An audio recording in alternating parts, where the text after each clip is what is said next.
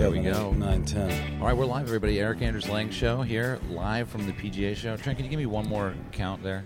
Yeah, 1, 2, 3, 4, 5, 6, 7, 8, Great. 9, I'm 10. There. Pretty good. Yep. Okay. Okay. So, Trent, as I mentioned earlier to the listeners of the podcast this morning, this is the next episode from the PGA Show. Okay. We were talking about, I guess, one of my favorite ways to start this off is, how do you describe your involvement in the golf industry?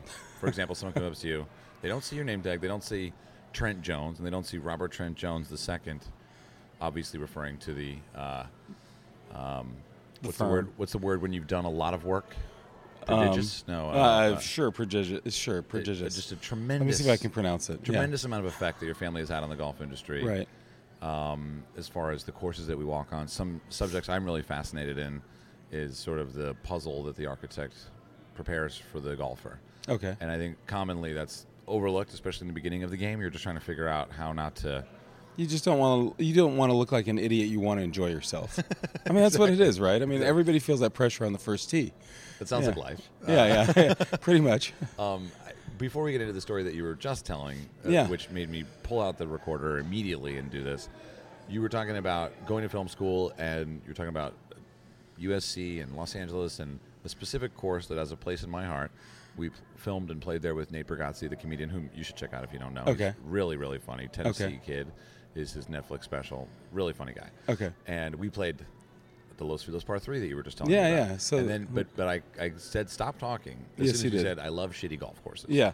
And I know that a lot of listeners to this podcast are new to golf. I know that if I was to break down Spyglass, they might not understand the layout at all. Right. Because I didn't. When I heard of Spyglass, I had no idea what it was, and it's hard to get into words. So when we talk about Spyglass, I'd like to tell you why it's one of my absolute favorite courses in the world. But first, shitty golf courses. Go. Shitty golf courses. Okay.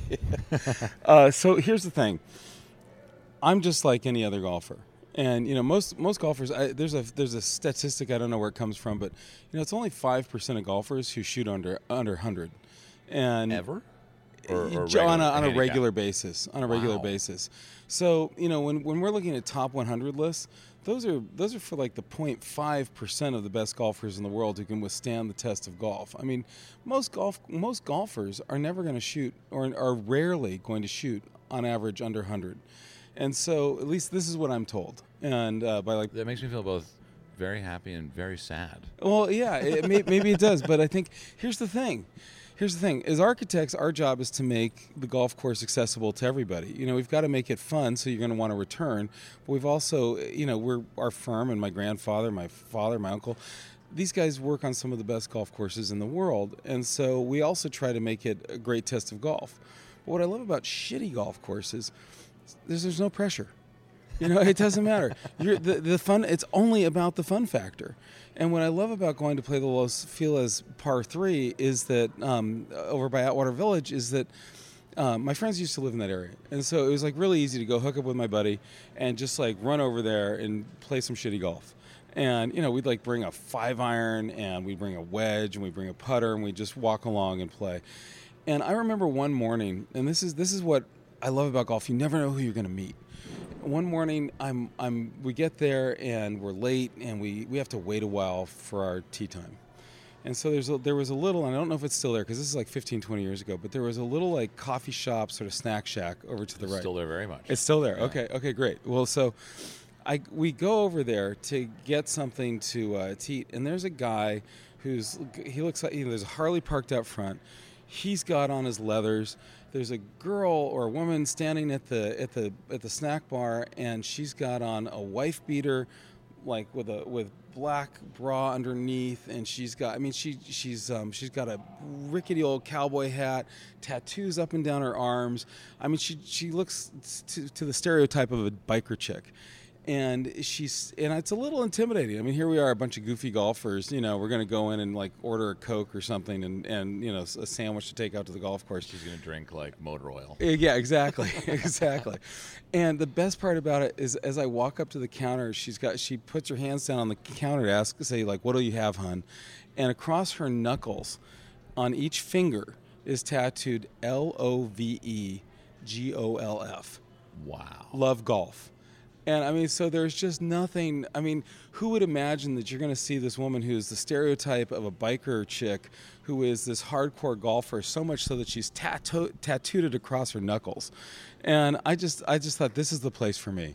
There's a story here. These are really cool people. So then we get our snack. You know, we're talking about this person we've just encountered, and we walk out, and we've got to wait, and we're at the practice putting green.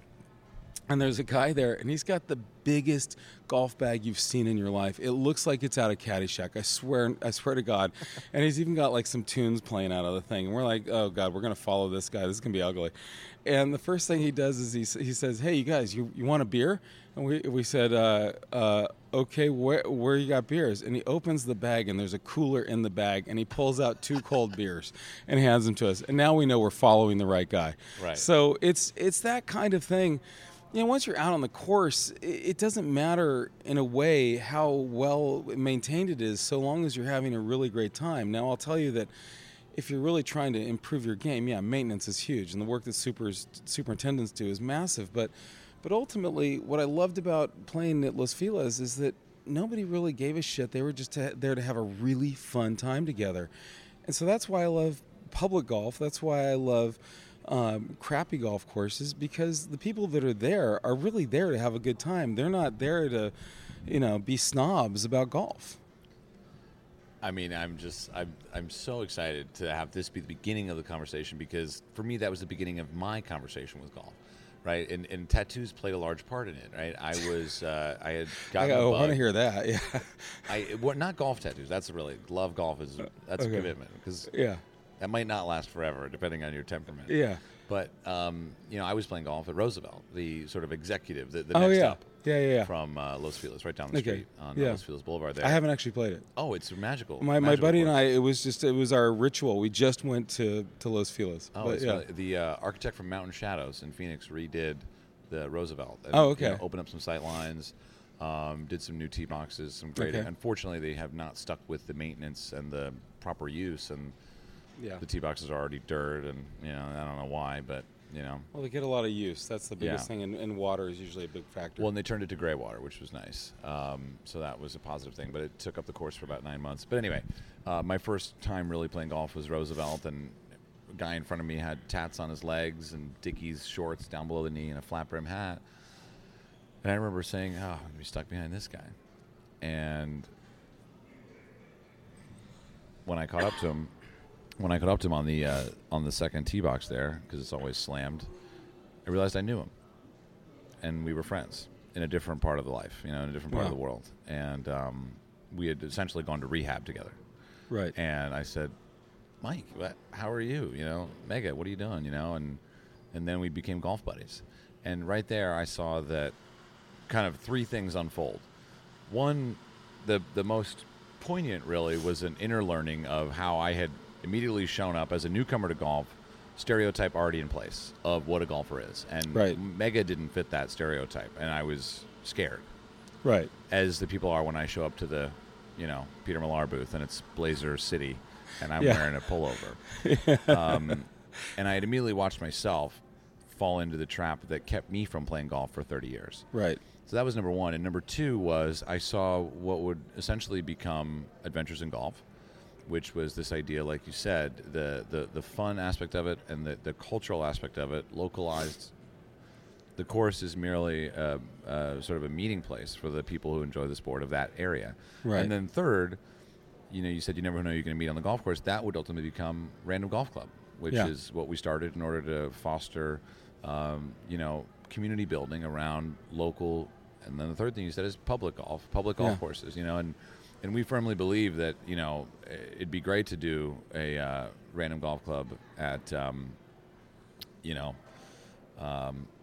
Montauk Downs or something, but it would be not necessarily the point of Random Golf Club. The point of it is that it's not about the course.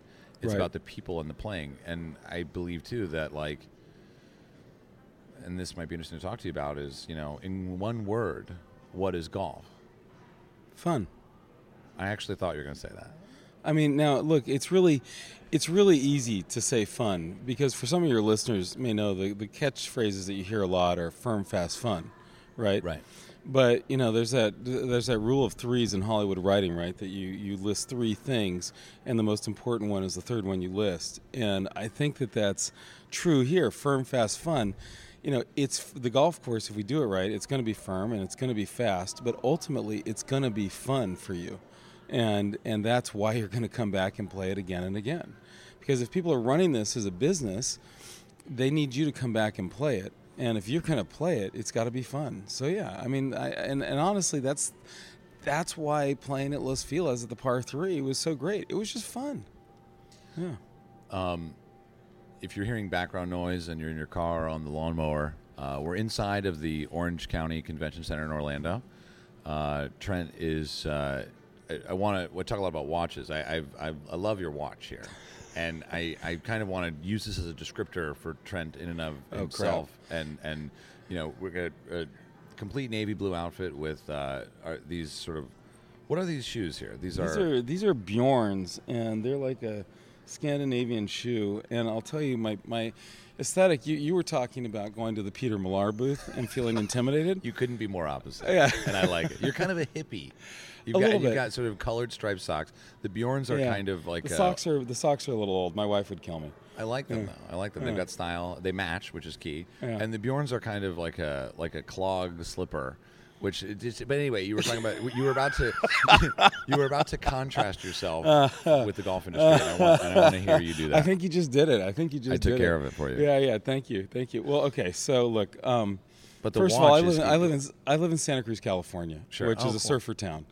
And so you sound a bit like a young Bob Weir when you talk. Okay. So first of all, I also have a really bad cold because I've been traveling for quite a while. But I've the thing is, I'm a guy who's torn between my family heritage, which is growing up in golf clubs and visiting and playing in some of the most privileged venues in the world, and who really just likes to go out and surf. And I'm a terrible surfer, but I love it. and I also love to ski, and I love to go hiking, all that stuff. But so yeah, the aesthetic, it's not really working today. But what do you mean? No, I love this look, and even the golf shirt itself. What brand is that? This is Patagonia. It's a Patagonia. I've looked around. I noticed they don't have a booth downstairs. No, they don't. It's a golf shirt nonetheless with a pocket. It's kind of a washed navy. It's really beautiful. Yeah. But there's a Patagonia outlet near my house. Is there really? Oh yeah, that's great. Yeah. In a world where we're at the PGA show and the watch du jour is the Rolex Sub, you have chosen to forego that entire traditional mindset, and you have a Casio? Yeah, this is a $15 Casio that's waterproof. And look, just I have to. This is gonna. You just got me into a lot of trouble. You don't know this, but my dad is an ambassador for Rolex. Is he really? Yeah, I think, or they call him a friend of Rolex. Okay, there's tears. And so right now, my dad at home is laughing Rolex. Or crying.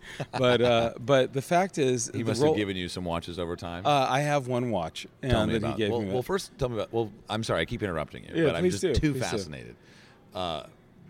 Why do you have the Casio if you have a Rolex in the house? Okay, so first of all, when we build golf courses, when we go to places to start this process, there are often places, if it's a resort, that is maybe a little bit rougher part of the world. And in 5 years' time, it's going to be the place to go. But while you're out there on site, it's dirty. It's you're dropping stuff. You're knocking into rocks. You're in 4-wheel drives, getting bounced around, and or like sometimes even on horseback. I mean, it's like so, and that doesn't happen so much anymore. But it used to. Don Quixote. Yeah, my dad. Actually, my dad in Princeville. Get him to tell you the stories about surveying the land on horseback. Wow. But here's the thing. I've got this beautiful Rolex that my father gave me. He gave it to me when I bought my first house, and this is before I was in came back into the golf industry. And he gave it to me. You were in film for a while. Yeah, I was in film for a while. Okay. And he gave it to me as sort of you've arrived. You've finally done it. You've earned this house on your own. This is a wonderful thing. And he gave me a Rolex. It's not even a Submariner, and it's not because because I didn't. No, I just wanted it's an Oyster Perpetual, but it's a nice. it's a very small, understated Rolex, and I actually really like it because it's light. And I know, and you worked on film sets for years and years, and when you're moving around, sometimes you just want something light on, or in my case, I want something that if I hit the wall like that, I just hit the wall, folks, and with my watch, I'm not worried that I'm going to hurt it, and I worry that I'm not going to hurt this beautiful piece of art that Rolex crafted. So the reason you're seeing me right now in a Casio is I actually thought I thought to myself, I better remember to bring the Rolex, and I forgot because I was just at a job site and came here, and I've got to have a watch on, and I'm not going to wear the Rolex there. So I love all of that. I think that's great, and I love the idea that. So thank you, Rolex. Thank you for the Casio. But and also, frankly, I don't wear the Rolex when I'm surfing because. I don't want to lose a Rolex in the surf, right. And the Casio, it keeps on ticking. It's great. Yeah, I think you got about 10 years on that battery, right? I don't know, man. It's scratched up enough to let me know that it's been a few years. What time do you have? I'm just curious. What time? It is 7:58. Oh, I've got 6. Interesting. I'm assuming you're right, which is scary. Oh, yeah. Hey, are you wearing a Rolex? No, I'm not, but thank you. It's a Tudor. Oh, it's a Tudor. Sorry, I'm sorry, Tudor. I have I don't have my glasses on. Well, it's the same company. Yeah, okay. But I have a Swatch as well that I really like. It looks a lot like that, actually. Yeah, okay. Swatches are great. But we don't need to go too deep into watches. But it just to me, if the people listening, they might see you dressed in a blazer, and I wanted to make sure that they knew that was not the case. You've got double Patagonia in the Casio, and I love it. So let's talk about you. I didn't realize that there was a bit of a Rumspringa where you ran off and joined the circus. Yeah, I didn't realize that you had your time in Hollywood and then came back. No, it was actually quite considerable time. So when I was a kid, it was mandatory in my household, in my father's household, that I play golf, that I take lessons once a week, and that I went to the golf course and I practiced every day. And I was a country club near my home, really close by, but there weren't any kids there. It was Menlo Country Club in Woodside, California, which is kind of the heart of Silicon Valley. And Menlo's a great course. My dad had done the remodel at that time. It's since been remodeled again. But what was the original? Oh God, I hate when people ask me quiz. this and I don't know. Yeah, I failed the quiz. I don't remember because that was just the track I was on as a kid. But the thing is, there weren't many kids in the club who played golf, and the head pro was a nice guy, but he was in his 60s. That beep signifies that it's 8 a.m. That beep is my Casio watch. Wait. Yeah, okay, you're on time. I'm late. I'm a minute late. So the club pro was in his 70s, heavy smoker, really was at the sunset of his career. And the last thing he wanted to do was be on a golf course with a 12-year-old kid working on his grip, and that's tough to hear. And it was sort of it was the nightmare you don't want to have for a kid in golf. In that he was always nice, but he was not interested. He was a completely detached teacher, and I would be on the practice range for an hour and a half, practicing by myself. And it was when you're in junior high school or middle school, that's the last place you want to be. You want to be with your friends. You want to be socializing. So I had a golf experience growing up that was, and into high school, where I finally abandoned golf for a period of time, where it was just no fun. Yeah, I could play, but I was not enjoying myself.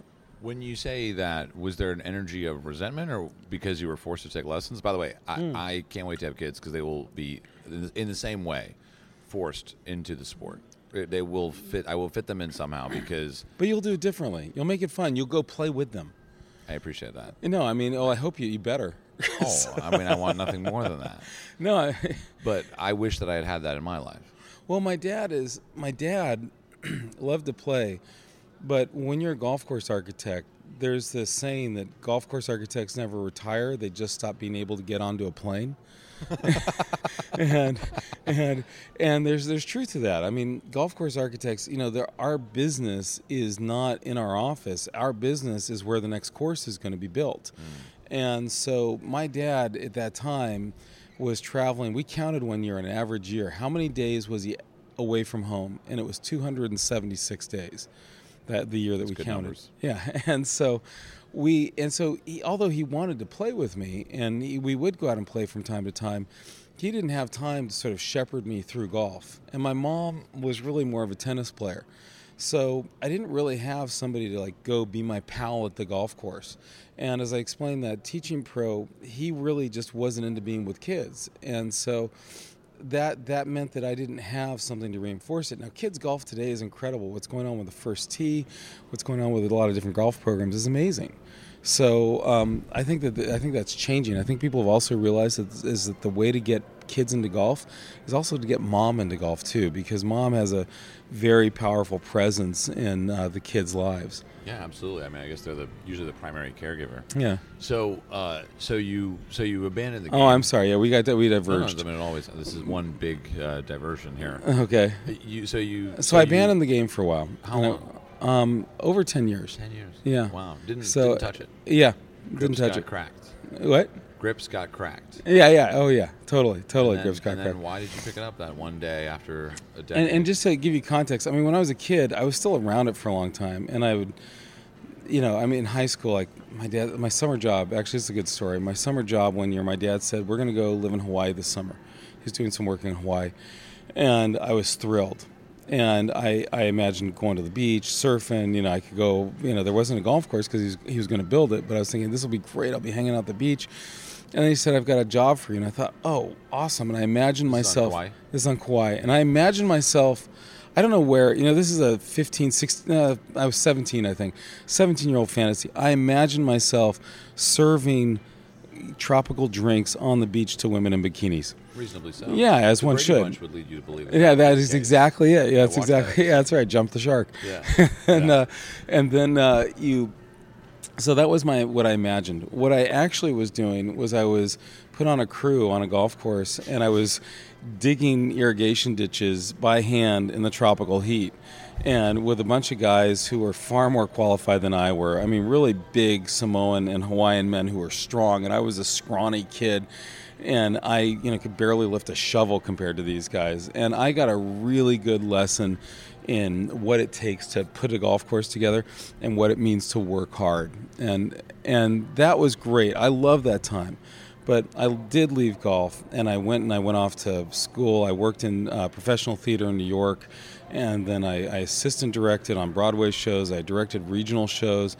That led to me going back to film school, working in Hollywood. And all that time, I had been on the board of my dad's company. I had assisted him with some things, directing a few commercials. I knew enough to be helpful in marketing, maybe a little dangerous. And 2008 rolls around, and the recession hits. And my dad's company, like all the architects, had a hard time. We had to lay some guys off, some really talented guys that we didn't want to lay off, but we had to. And my dad needed some extra help, and I kind of raised my hand, and I thought at this meeting, I said, I can help you market and sell golf courses so you can design, and in between my commercial gigs as a director and as a producer. And what that led to is the golf industry is just like the mafia. Once you're in, you can't get out. And that's very true. And the fact of the matter is, I found I loved it. And I found I love being back a part of this company and a part of this legacy. People assume it's easy for me, being with this name, Robert Trent Jones III, this fancy brand name, as it were, to be in it, but it's not. But I work just as hard as everybody else to keep our guys working on golf courses. This is a business, but it's a passion, and I feel very privileged to be a part of it. If I weren't, this is going to sound really schmaltzy, but if my grandfather hadn't become a golf course architect, I wouldn't be alive today. This is what enabled him to marry my grandfather. He had to demonstrate to my great grandfather that he was worthy and that he could make a career, and he did. And my grandmother married him, and she had two great boys who became golf course architects, and now here I am. So I'm just a random blip on the screen, and I'm lucky to be here, and that's why I care about this. I feel very, very fortunate. It's the second time you used the word random, which is one of my favorite words. Well, that's why I got to come to a random golf club sometime. You have to. We'll do one on one of your properties there. You briefly you talked about Kauai. Yeah. And I wonder if you know the story behind a single hole that was made off property on a 4-acre piece of land at someone's home. A man named Craig T. Nelson. You know about this story? Well, He's a friend of the pod and a friend of mine. We play a lot of golf together. Okay, so Craig, how it came to happen exactly. So I've been to Craig's home in Kauai, and I've been to the hole that my father designed for him at his house, right on the North Shore of Kauai, and I was not a part of that at all. That happened. That my dad did that as a side project, and I don't know how he and Craig came to do that hole. but what I do know is that I remember I was meeting Craig about something. I can't remember why, but I was going over to his house to see him, and I drove up into his place there, and I saw effectively a greenskeeper on a mower mowing this perfectly manicured green. You know, it's like he had a whole green complex in his backyard, and I said, Craig, I heard my dad helped you out a little bit with a putting green. Is this it? And that was the putting green, and it was phenomenal. Now, how it came to be, Craig has told you. I'm curious what he's told you. My dad will tell you. I just never asked my dad how it happened. I was just kind of flabbergasted. Yeah, we'll have to get. This is all.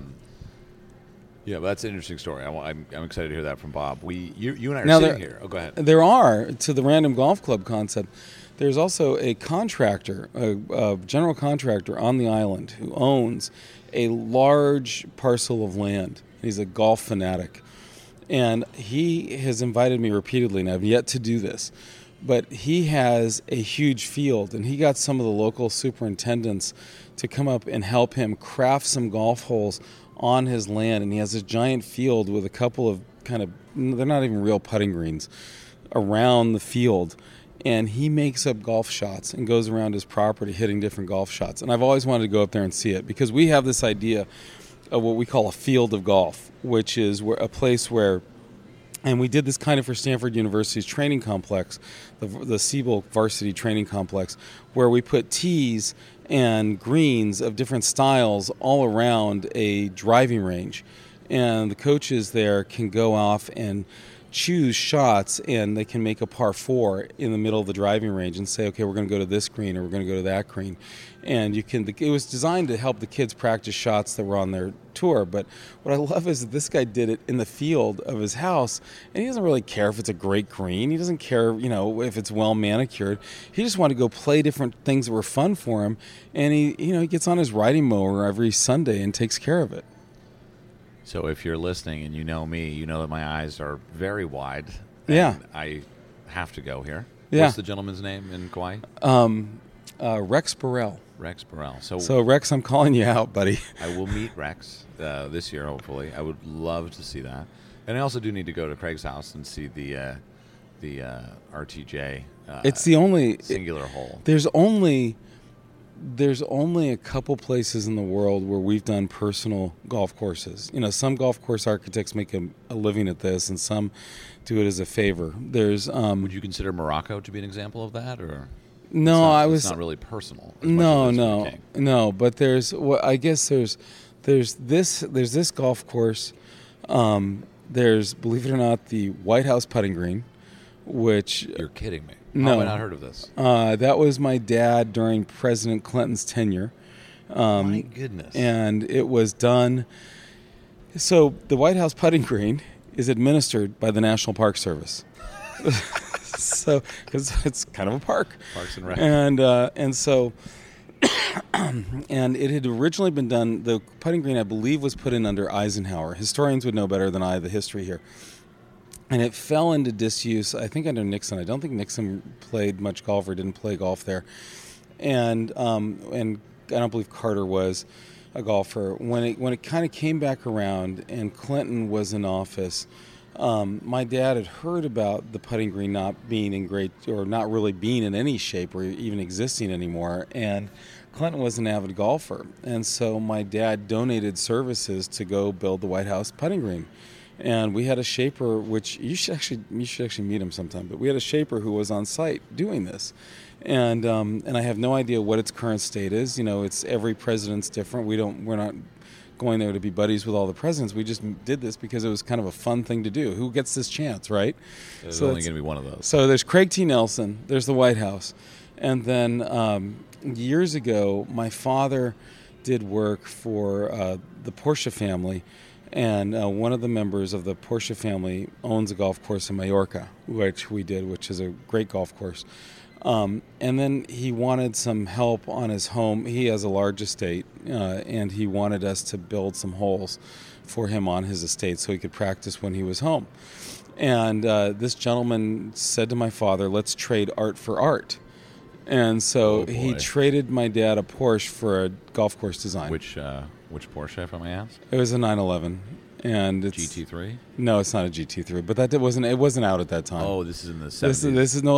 This is early 90s. Early I think. 90s, I think okay. I'd have to check. No, wait. So you have an No, it might be air-cooled. 2000. It might have been 2000. My dad Did you would get know. a pre-96 air-cooled model? Yeah, And where is it? it's in Palo Alto. It's What in color? It's gray, burgundy interior. Oh, nice. Burgundy interior. Interesting. Yeah, I know. I guess Porsche goes with burgundy quite a bit. Yeah, they do. But my dad, it was chosen for him. And what do you got? I mean, just tell me No, everything. no. I'm It's into a Porsches. 911. It's look. Come have a ride in it. My dad still drives it to work. Really? Yeah, I mean, he's 80. He's 80 years old. He doesn't drive it all the time because it's a pretty low car, but Right. to get into. But he loves driving it. He absolutely loves driving it. And I'll tell you, the Porsche family has gotten their money back in the amount of money he spends to maintain it because he loves that thing. Oh, that's funny. He takes it to the dealership. Oh yeah. They're like, where did you get this car? Oh yeah. Craig has a Porsche as well. Oh, He's got an old one and a new one. There's something about Porsches go with golf, kind of. There's this. It's tight. It's manual. It's specific. It's kind of like the Blade. Well, the funny thing is, my dad's owned all these cars that are somehow involved in the golf industry. The first car he bought himself in the early '70s when he started his own firm. When he left my grandfather's firm, he bought a used Mercedes. What was it? 415 or something, or 315 SL, and that was his first car. So Mercedes is a big sponsor of golf events. Then he bought a Lexus, which is also a big sponsor of golf events, and he drove that Lexus into the ground. He's not a guy who has to have the new best thing. He's a sort of like my Casio here. He uses it until it's totally worn out, but he loves it and he maintains it, and that's what the Porsche is. So It's so funny. Yeah, it's really 3 cars for him, and they're all golf cars. So some origin on how Trent and I got here this morning is a couple weeks ago. I was down in Cabo playing a new property, Costa Palmas. Oh, that's right. Yeah. And we obviously a product of the RTJ firm, and I loved it. I had a beautiful time, and then there was some. We were connected there through social media, and then there was a message with a phone number on it. I called it. It was you. Yep. And we talked for 15 minutes, and I could tell immediately that it would be really good to discuss things in general with you about golf. Obviously, you've already blown my mind about 4 times in the 33 minutes that we've been going. I find that hard to believe, but thank you. No, it's very true. It's very true. I mean, I'm always interested in everything you're talking about as far as sort of the other side of golf. It's like the dark side of the golf ball, if you will. Oh, that's good. That'd be great. That's wow, an album. You're gonna have to. You might have to copyright that or something. I don't know. No, but I mean, it's the other side. It's like we're shining a light on that, and that's kind of been my.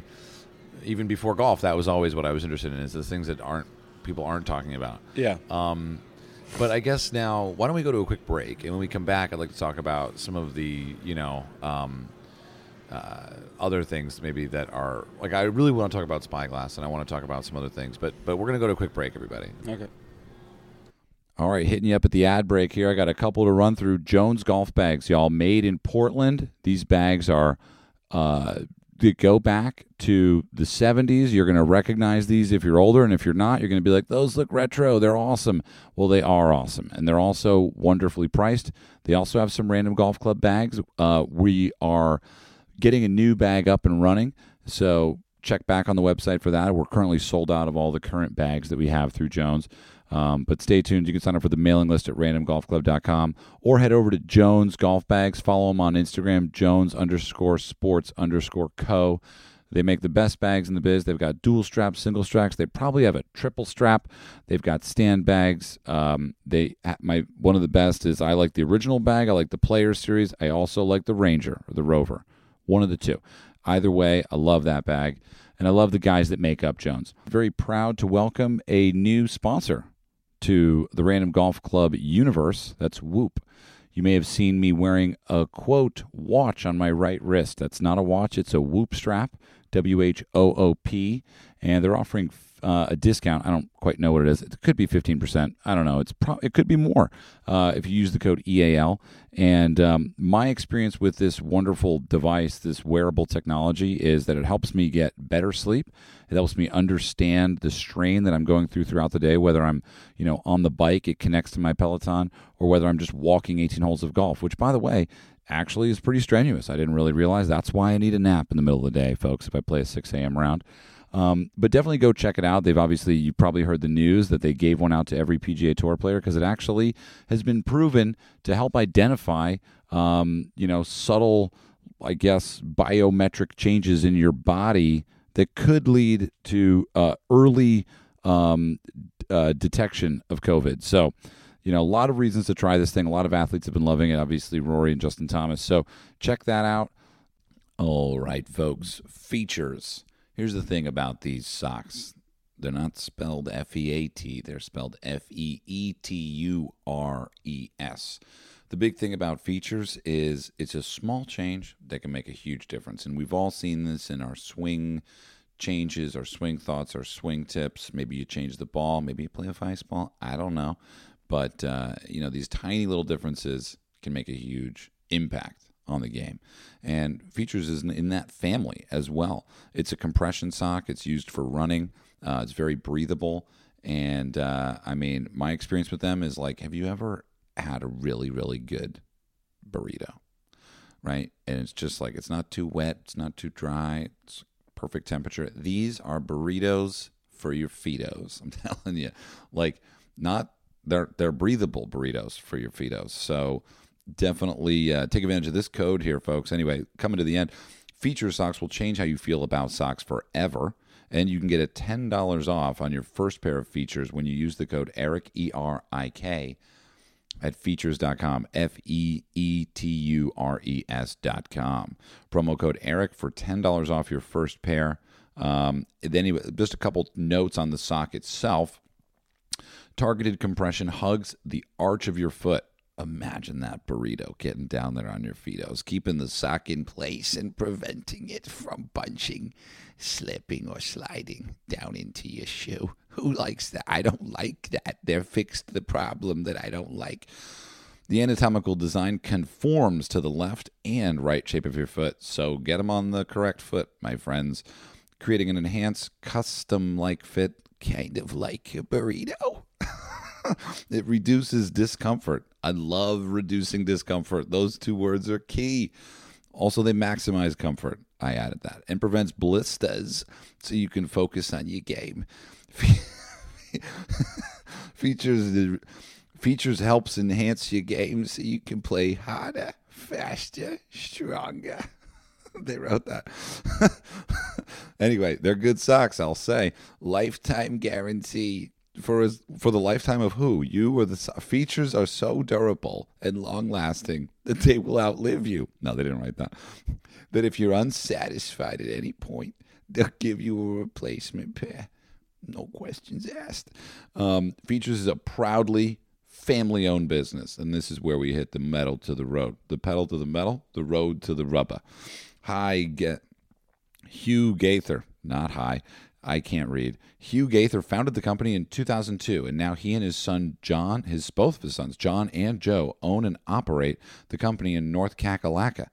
Their mission is to create products that help you achieve your personal best. I can get down with that.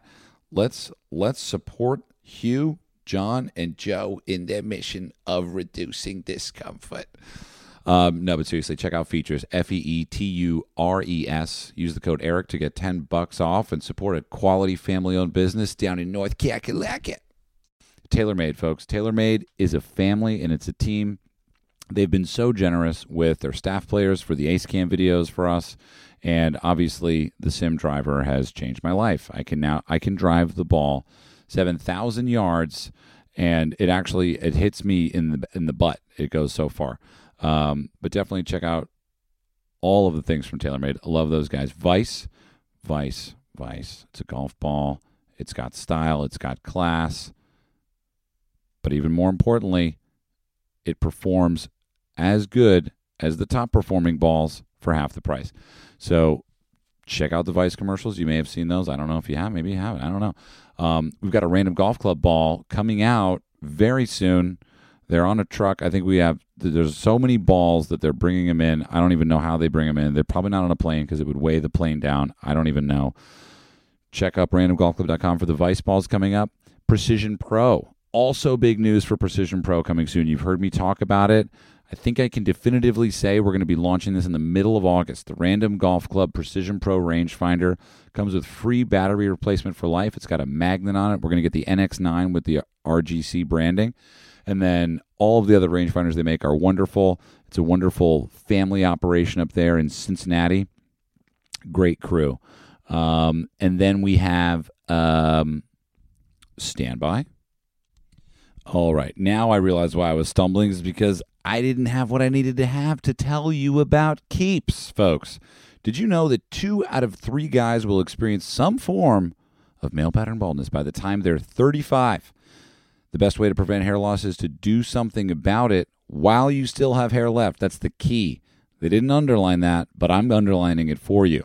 Get treated from home. You used to have to go to the doctor's office for your hair loss prescription. Now, thanks to Keeps, you can visit a doctor online and get hair loss medication delivered right to your home. They make it easy and deliver your medication every 3 months so you can say goodbye to the pharmacy checkout lines, not fun during COVID, and awkward doctor visits. Keeps offers generic versions of the only 2 FDA-approved hair loss products out there. You may have tried them before, but probably never for this price. Quite possible. Prevention is key. Keeps treatments can take up to 4 to 6 months or more to see results, so it's important to act fast. Literally, press pause and get this. The sooner you start using Keeps, the more hair you'll save. You're not even saving money, you're saving hairs. We're splitting hairs here, folks. Okay, sorry, no, stop. Find out why Keeps has more 5-star reviews than any of its competitors and nearly 100,000 men. Trust, that's an army. That's an army, folks. 100,000 hairy men, by the way. They're hairy for sure. Keeps Snowball. Snowball, you have enough hair. Relax. He's hypoallergenic, so he doesn't even lose it. It's like, come on, man. It's an embarrassment of riches over there, Snowball. It's all white, I know. But you were born with white hair. Okay, moving on. Keeps their hair loss prevention medication. Keeps treatments starts at just $10 per month. Plus, $10 a month? That's a good deal. Plus, for a limited time, you can get your first month free. Required talking points. This is written in red. Use your talking points, to guide the narrative, but to put it in your own words. Whoops, too late for that. Okay, I think we're good. Keeps.com, KEEPS.com/Anders. That's my name, folks. That's how you get a discount. If you're ready to take action, and prevent hair loss, go to keeps.com/Anders to receive your first month of treatment free. That's $10 off, y'all. If you do it for a year, that's 8%. Quick math. KEEPS.com/Anders. We do keep customer before and after photos. That's cool. Those are online. You can go look at customer before and after photos. Keeps.com, KEEPS.com/Anders. Bunch of other stuff that they told me not to do. Pretty sure I didn't do it. Anyway, much love to y'all. Check out Keeps.com and check out all of our other partners that support RandomGolfClub.com, and go to RandomGolfClub.com to check out stories, merch, community, and more. Membership coming soon. Bye. Hey, Sklar Brothers here, Randy and Jason, and we have a couple of podcasts. If you know them or you don't know them, check them out. We do View from the Cheap Seats, which is sports and comedy, and we have a podcast called Dumb People Town, where we break down stupid behavior done by stupid people in this stupid world of ours. It is hilarious. Check them both out, and now check out this podcast. All right, welcome back, everybody. Thank you for making your way through the ad reads. Hopefully they're new and interesting to you. Trent and I, during the break, which was about 1 minute, Yep. I don't know if you spent 6 minutes listening to ads, talking about where to go next. And, there's two ways for me to look at this, right? It's just so interesting, right? Because from a branding perspective, you've got a family tree that has multiple iterations of huge impressions on the golf world. Right. As a Jones family, right? And I know that there's some delineation there between obviously Reese, your uncle, Yep. RTJ the second, your father, Yep. and Robert Trent Jones Senior. Senior is not the first. Or Senior. a senior. Yeah, and actually it gets confusing. Our firm is called RTJ2, or it's like Roman numeral 2, and my dad is Robert Trent Jones Jr. He was trying to find a way when he split off from my grandfather in the early 70s to delineate himself as a different iteration of Robert Trent Jones, but not to make the firm just his name, because our firm really approaches things as a team of golf course architects working under one person's vision. And the secret, here's the secret sauce of golf course architecture is that it's not one guy designing your golf course. Yes. There is a team of guys working under that person to make it happen. And every great golf course architect has a bunch of other architects who work for him. And a lot of, all the great architects that come out to your course are very involved, but it is a team effort, and I would say we're very much a team. So that Robert Trent Jones, the second thing, sort of iterated out of us being the next iteration of Robert Trent Jones, but also a way my dad was trying to delineate himself from my grandfather. Interesting. Yeah, I mean, because that at some point in a branding standpoint, that is necessary. You have this world where, one company has multiple companies, and it is hard to understand the difference. And to be honest with you, I was very confused for a long time in the beginning of my golf career, because I went and played Montauk Downs, and I was like, I love Robert Trent Jones. Right. Then I played Bethpage, and they're like, oh, Reese Jones redid this. And I was like, oh, who's that? Like, is that related? Yeah, absolutely. And then I learned about Augusta, and I was like, oh, our Bobby Jones, middle initial T. Yeah. That must be the same and guy. Then you've got the Jones Golf Bag Company. You've Yeah, got all Jones, this. which I love. And then I've got Peachtree, which is designed by two versions of the same person, Robert Trent Jones and Robert Tyre Jones. Right. I'm so confused. And then you've got, junior, senior, and then it was just all very confusing to me. So from a family tree perspective, briefly, can you give me an overview of how... Do you want the story of like how we got our name and all that stuff back at Bobby Jones and Well, I guess we'll start at Peachtree. I guess.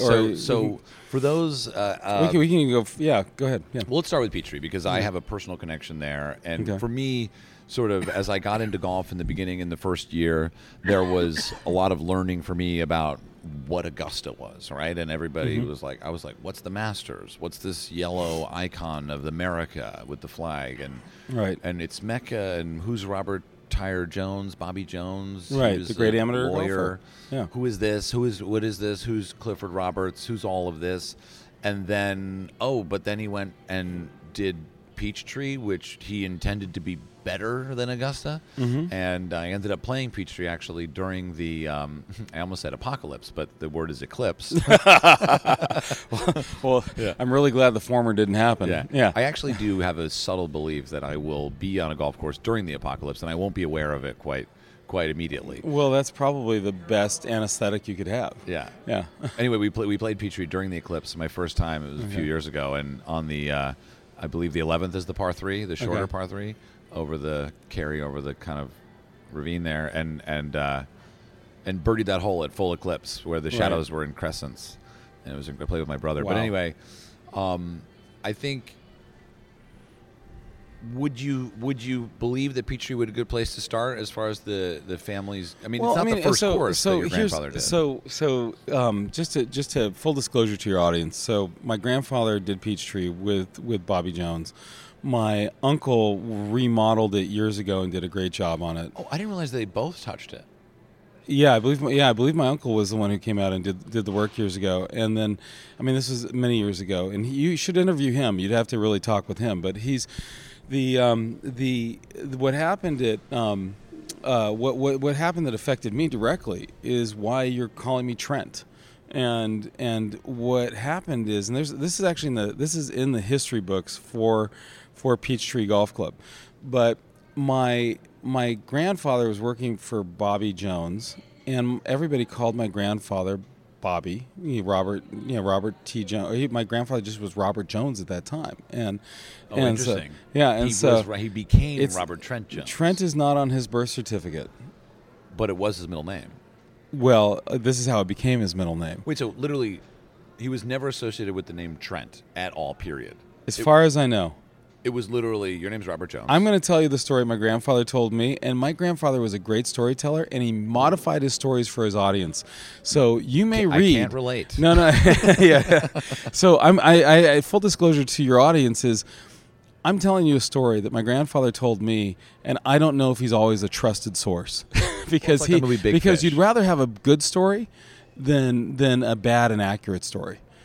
That was my grandfather's approach. I agree 100%. So, and Jim Nance has actually confirmed this with me. Okay. I don't actually like my toast burnt, but I whatever. There's a whole burnt toast story. Okay, I don't know that story, but we'll come back to that, I guess. He wrote an article about how he loves his burnt toast, and he brings a picture of how burnt he wants the toast so that every restaurant can identify how burnt he really wants the toast. He wrote an article about it in Golf Digest, and later someone said, so, burnt toast. And he was like, what are you talking about? And they're like, you like your toast burnt? And he's like, oh, that's just a good story. That's just a good story. But I'm okay with it. Yeah. Well, so the story that my grandfather told me was this. And this is the story my dad told me, and this is the family lore. And it's apparently in this form, in some way, in the Peachtree. They have a book, a historical book about the club. And what it is this. My grandfather was out working on the course with Bobby Jones, the famous amateur golfer, Robert Tyre Jones. They're down looking at one of the holes. I don't recall which hole it is. I'm sure that my uncle would know or my dad would know. But somebody comes running down to them and says, Bobby, there's a call for you. Can you come back, come up here? And they both turned around and said, who is it? Both of them thought they were being called to. And Bobby Jones, the amateur golfer, turns to Robert Trent Jones, the golf course architect, and says, there's only one Bobby Jones in golf, and it's not you, it's me. And my grandfather, being the diplomat that he was, and knowing how privileged he was to be working for Robert Tyre Jones, said, "That's fine. You can call me. You can call me Trent, my middle name." Now, Trent isn't exactly his middle name legally, and I know this because when I spent some time living in London, and both for school and then later for work. And I went to the registrar's office. I went and looked up his birth certificate, and it's not in there. And I found the names of my great grandparents and all of the rest. And my grandfather came from a Welsh family, and he lived in England before immigrating to Rochester, New York, as a kid at 6 years old. And one of the places he was near, and this is a story my grandfather told me. There's a book written about my grandfather, Difficult Par, that the story may be written in there differently. I actually haven't read that part of the book. I don't know if there's different accountings. But the story my grandfather told me was that he was near the Trent River in England, which is at that time was an industrial wasteland. It was like the Cuyahoga River, through Ohio. It was a really horrible, polluted place. But kids asked him in Rochester, "Where are you from?" And he told them that he was from near the Trent River, and they called him Trent and Trenty. And he at one point, this is me sitting there when he's like in his 90s. He's telling me these stories when I'm visiting him in Florida. And he said, I think they might have been making fun of me because it was a really crappy place to be from. They're making fun of him as an immigrant coming from this crappy part of England at that time. And so he was nicknamed Trent, and it stuck. And so I'm Robert Trent Jones because I'm named after a shitty river in England, or at that time, a shitty river in England.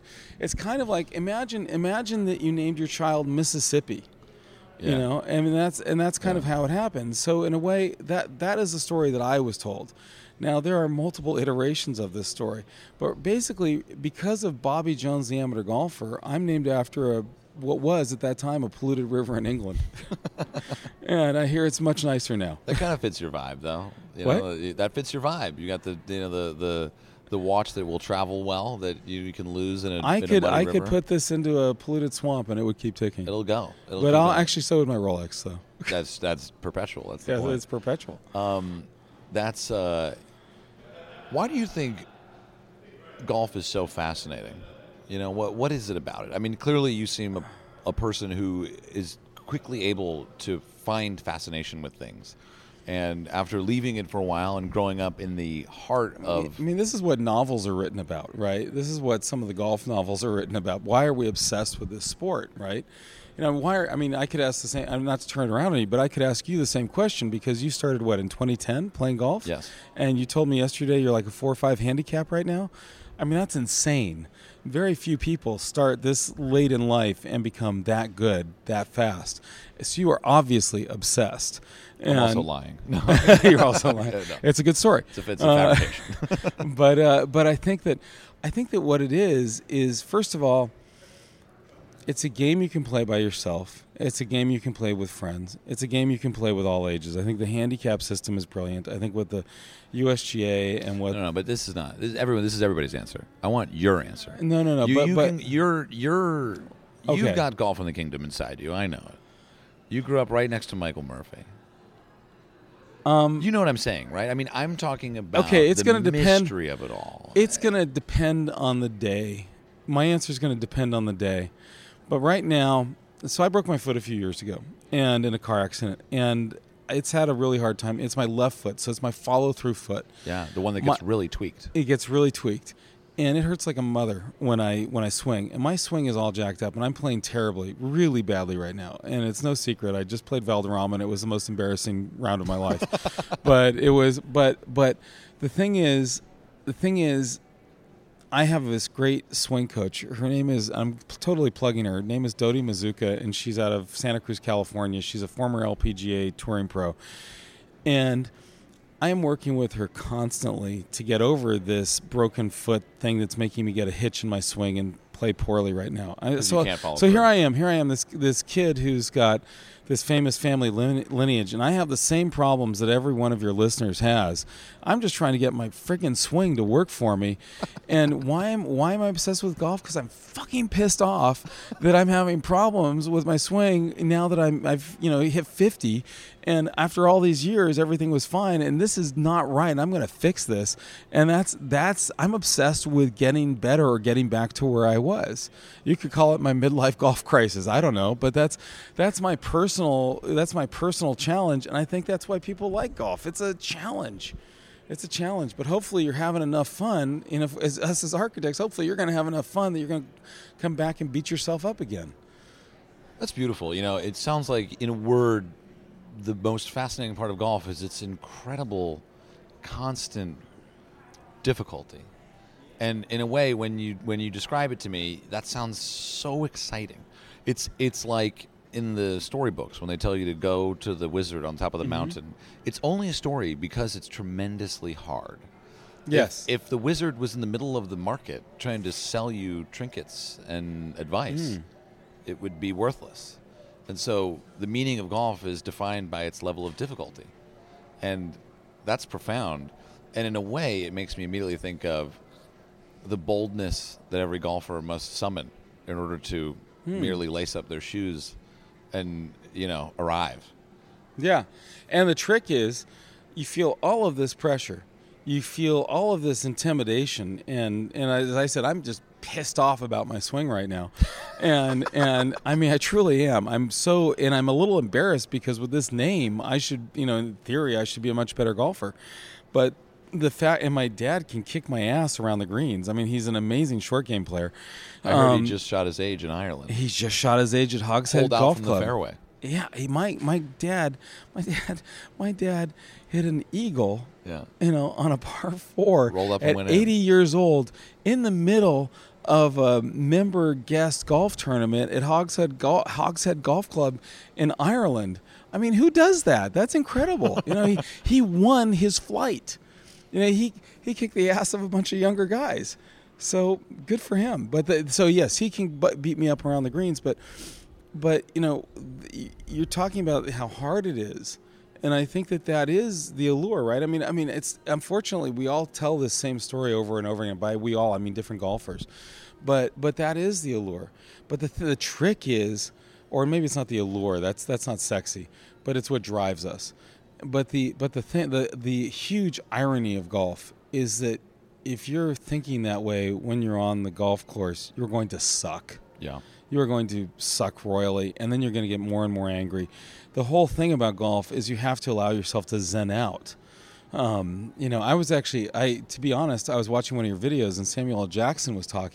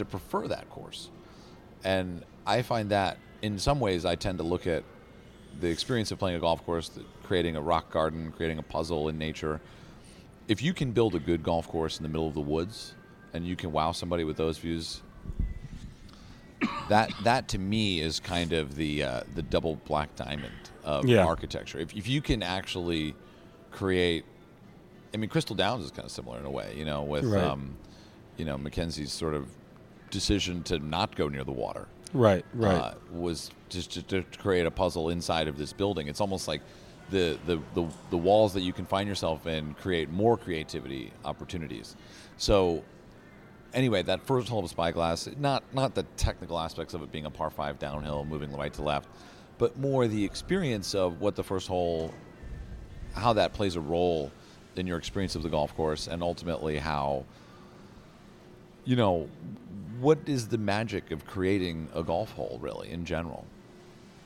I mean, I know that Wow. This is a lot, but ultimately you have a wonderful opportunity to speak about this in an open way because, in some ways, having stayed out of, from what I understand, the industry for a architectural while. world, Yeah. well, the industry for a while, and then in general, Yeah. your position in the company is not an architect. No, I run the company. You run the company. I run the company. So- I run a team of architects. So you have a way of looking at this, not from you're not talking about your own, like, Yeah, and the technical- way, and just to give your listeners some understanding of what that means, we have a team of architects that works underneath my father, and we have a president of and chief design officer, Bruce Charlton, who really runs the design side of our company.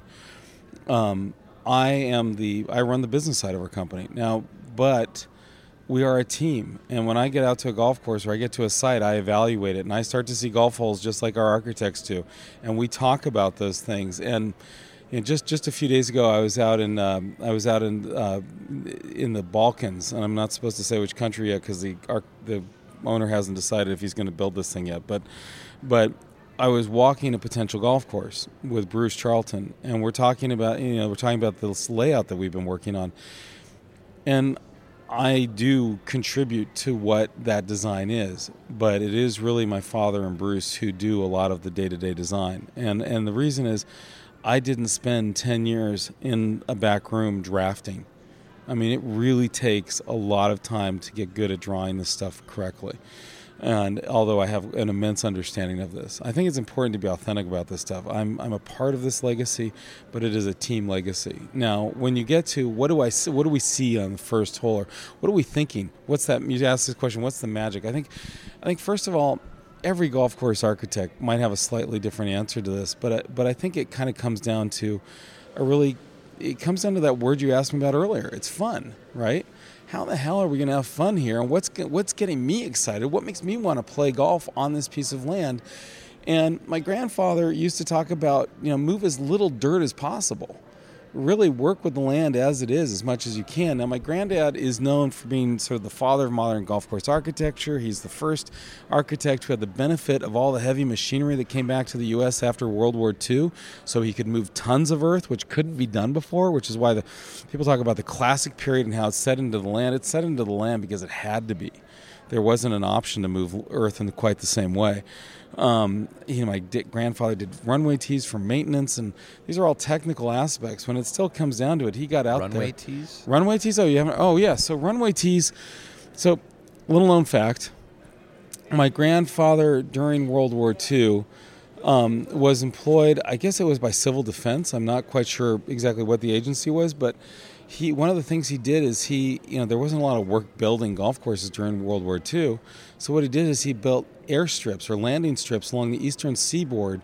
These were grass landing strips so that our fighters or bombers or our aircraft could quickly have mobility at the coast should the Germans attack the east coast of the United States. And my grandfather's job at that time was to help build these landing strips. And what he learned from doing that, when you're building a grass landing strip, one of the biggest questions is how do you maintain this easily? Well, you get a gang mower, and you make that thing as flat and as straight as possible, and you make it just easy to get out there and get this maintenance done.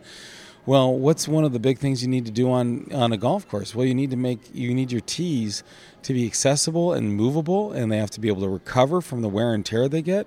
And you also want to have ease of setup. Now, my grandfather was called the Open Doctor. From his work in the U.S. Opens, he was thinking, how do I make flexibility of tournament play? So what he did is he made these long tees. They weren't separate tee boxes; they were long tees, and they called them runway tees. Interesting. Yeah. Who coined the term? I'm assuming. I don't. He probably did because he's a master of marketing, but I actually don't know who who coined it. It's also a great way to coined it. describe what you're doing. Yeah, but it came out of that experience of working on airstrips. That's so interesting. And so, and that's not the only way he designed golf courses, but for a time period, that is what for a certain period of time, you'll see that, and you can. If you're a Southern California listener, go out to Mission Viejo Country Club. You'll see excellent examples of runway tees. You'll see them at Spyglass, other places. But you're asking a question, what's the magic? Well, the first question is, where do I want to hit my first shot? And you're looking, you have certain constraints, right? And constraints are good. Having a land with absolutely no constraints is sometimes not a good thing. Knowing where the road is and the entry road's going to be really says to you, well, now I have options. Where am I going to put this first hole? Being in sand gives you more options of what you can do because you can move sand around easily. It's more restrictive on the Monterey Peninsula what you could do even in the 60s when he was building it.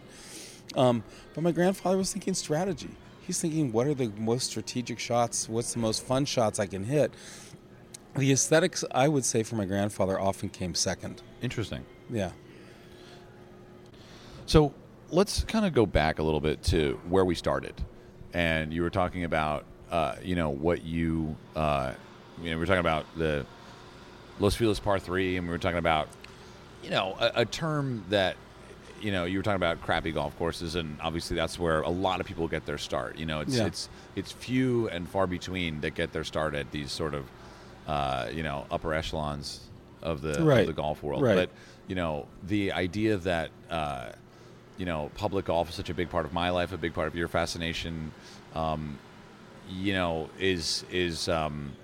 it's wonderful to hear some murmurings here at the PGA show about the governing bodies getting more involved in municipal golf. And it's something that I really believe in and would love to offer my, time in helping and stuff like that. And I guess I'm curious to know that how does that divide for you, right? Because that's a great question. You guys have to make money. You have a business. Yeah. So we don't make money doing public golf, but we love doing public golf. We have the key to public golf is fitting into the needs of that community. Just the same way if you're trying to design a resort golf course or a club course, it's like, what's the community that's going to play this golf course? If you're doing something new, we did something called the Max in Texas, which was for the city of Laredo. A local landowner there made a hugely generous donation to the city to create this golf course because they had, I believe, 6 different school golf teams that were playing golf, and they were going to local clubs and begging for tee times just to improve. You had junior highs and high schools, huge demand for golf. And he saw this, and so he donated his land. We came in there and cut our fees way down, and we designed a golf course that has returning loops. That has a 3-hole returning loop, I believe, a 6 and a 9-hole returning loop. So you could have multiple golf teams out there at once practicing, and you could have multiple different kinds of golf events, and that was really exciting for us. And it's they now have guys who live in Monterey, Mexico, drive over the border to play this course because there's not good public golf in Monterey, Mexico. There's a good resort and private golf, but there's not necessarily great public golf. And so that for us was a really rewarding experience. But there's even other things we do. Like right now we're doing 4 golf courses, 4 public golf course master plans for the city of Spokane. Spokane, Washington owns 4 public golf courses. That's really unusual for one city to own that many golf courses. It's a lot, yeah. I mean, New York City, sure, or LA, but Spokane, I mean, that's incredible. And so they're trying to make a plan for how they're going to improve these golf courses on limited budgets for years and years to come. And we dramatically underbid that work. I mean, we're losing money doing this work, but literally losing money. Well, I'm saying that my architects could be making more money for the company elsewhere. I could have their time. Their time could be spent other places and make more money. But Spokane rocks. I mean, you go up there and these guys are passionate. And the way you want to tell golf stories with me, these are the random golf guys. These are the guys who sit around in the burger restaurant on the golf course talking about the great shot they did on Tuesday and how they're going to try and recreate it today. And, and I love these guys because they're the salt of the earth of golf, and they're the people we want to work with. And we go in there and we do a master plan, and we can show them the huge amounts of money they can show on construction to really buff this place out if they want to. But we also show them the little micro improvements that they can do, little design things, grassing lines, things that their superintendent may not have considered, or, we can show them how to make a slight adjustment in some of the earth so that they then that gives the superintendent massive amounts of flexibility of what they can do with that course. And finding that value, unlocking that value for a public golf course is really special for us. I know it sounds nerdy, but the middle class in this country is getting sort of pushed. People are either getting richer or they're getting poorer right now, and the middle class is thinning out. And the middle class is the heart and soul of golf. It's all these people who came back after World War II and needed something to do and played the golf courses that my grandfather and others were building, and who built this game up to what it is. And it's because of people like Arnold Palmer who promoted it on television. All these people came out and discovered golf and love it. And there's all these guys who just want to go play golf. Maybe it's 9 holes, maybe it's 3 holes with their kid, their son or daughter on a Saturday.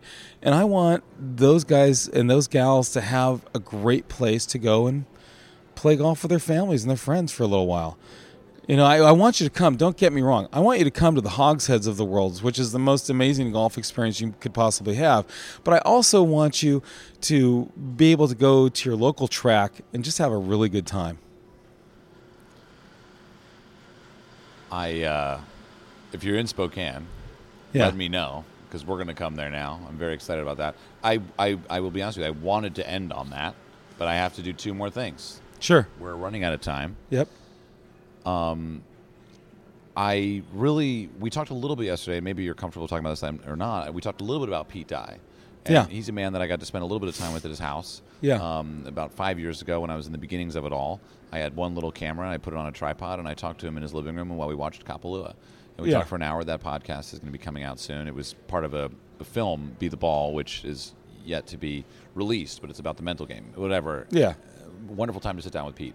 And that was before I really got, my fingernails deep inside the architecture, story. Right. And you offered me some context on the world of golf architecture and how Pete and your grandfather sort of coexisted in a way that I didn't understand. Can you offer me some context on that? Well, so, my grandfather, when he sort of rose in prominence, he's, as I said earlier in the podcast, he's one of the first guys to have access to great tools. He had big machines that could move earth. Do you want me to repeat that? Oh no! The audio folks, if you're listening, there is that as the day progresses here at the PGA Show, it's getting a bit louder. There's some machines. There's some gentlemen telling great stories as they pass by. So I just kind of mouth to Eric. Do I need to repeat this? Because I didn't know if you guys could hear. These microphones are incredible. Anyhow, they can actually hear your thoughts. Oh, they can. Well, it is the Shure SM58, the diehard of. It's a good one. Yeah. It's a good one, yeah. Anyhow, so my grandfather, he's coming up in the world as a golf course architect. He has 50s? access, the 50s, post-World War II. He's got access to the greatest tools. He's got heavy machinery is becoming something available to contractors in America post-World War II. He really embraces the water hazard, as a lot of your readers or listeners probably know. There is. I can't say it, but there's a water hazard that you are listening to this. You will see it soon on TV. We can't talk about it, but there's a water hazard. There's a very famous golf hole. There's a very famous par 3 at a golf course somewhere in Georgia that will be on television soon. That my grandfather is redesigned for the original architect of that golf course. He was asked to lend a hand. And it's a hole that we can't talk about, but it is magically known for hole-in-ones. And it's great to skip golf balls across in practice rounds. It really is a good skipper there. Yeah. And that water wasn't there. That was not a very remarkable par 3 prior to my grandfather redesigning that hole. And he had the ability to do that because heavy machinery. And so interesting. And because you could literally dig a hole and put water in it. So if there were a creek nearby, yes, it could feed that water. And it had somebody's name on it. So how does this relate to Dye though? That's what I was going to. So yesterday you were asking me like what makes Robert Trent Jones what makes the Robert Trent Jones golf course, because you can't really put your finger on it. and die courses are so obvious. You got the railroad ties. You know, there's blind shots that drive you crazy. I mean, by the way, for readers and not to other architects, I'm just recapping what was said to me. So please don't crucify me, my colleagues. But what? Because there's so much more to the brilliance of Pete Dye. And I mean, he really was a brilliant architect, and we're less for not having him here. But my grandfather, he used to say the most important thing, there's three really important things in golf course architecture. And he drilled this into me from the time I was a little kid. He drilled it into his sons, my father, my uncle, and all the guys who worked for him. And it's drainage, drainage, and drainage. And the reason is because if the golf course doesn't shed water, nobody can go play golf. It's wet. It's wet. Fun. And remember, he grew up on the East Coast, so there's summer rain. I live on the West Coast. We don't have summer rain. But on the East Coast, you've got rain and you've got snow and sleet. You got to get that water off the golf course so people can get out there and play golf. And so if you look at his early work, you'll notice they're all push-up greens. Right, they're elevated above, or a lot, not all, but many of them are elevated above the fairways, and that's because at the time we didn't have USGA spec greens. That's the Casio watch beeping again, guys. And East Coast. Yeah, and you didn't have.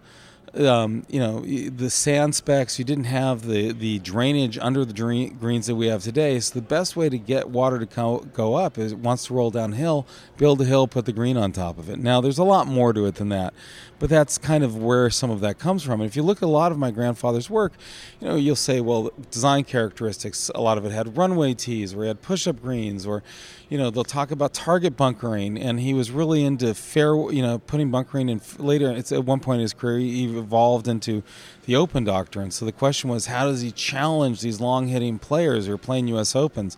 And the target bunkering that he put in the fairways, and how he bracketed his bunkers on either side of the fairway to really get in the heads of the golfer. I mean, when you think about it, my father said this. I don't know if my grandfather said this, but my father always talks about when you play golf, you're not playing alone.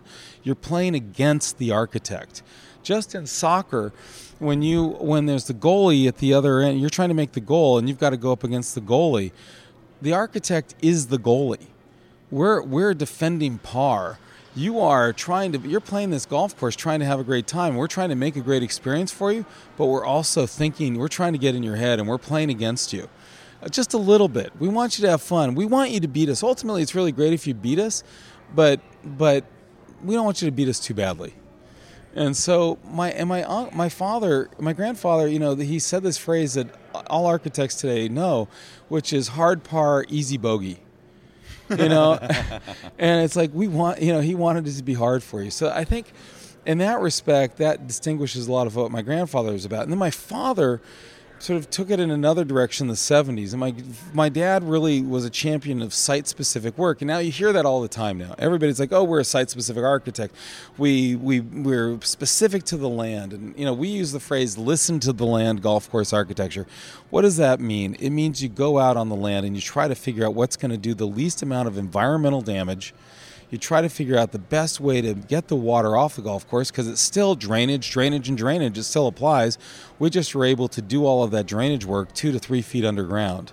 Most of what a golf course architect does technically is underground. You will never see it, but it affects your playing experience immensely. It's how we set up all that drainage and how we set up the course so that it will maintain its shape for years to come. Because a golf course is a farm.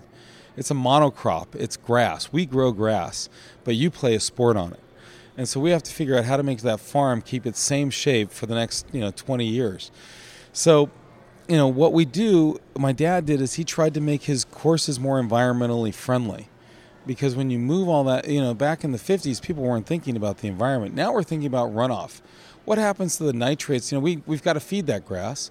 What happens when those nitrates run off of that? Where does it go? Where does that runoff water go? And how do we control it so it doesn't pollute a stream nearby? Those are a lot of the things we deal with today.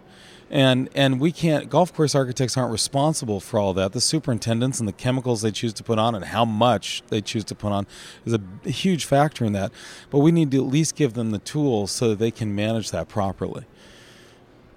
So it's kind of nerdy and technical behind all the fun strategy stuff. I'm so into it. Okay, in closing, I would like to pay you a compliment by asking you to do something that I asked my most esteemed guests on the podcast. Invite you to take part in contributing to something that I find really meaningful. Okay. And what it involves is an impromptu letter. An impromptu letter. I would like you to... I'm going to dictate a letter right now? In this moment, I'd like you to dictate a letter. Okay. And the first two words are, and you can make it as long or as short as you want, but the longer the better. The first two words are Dear Golf.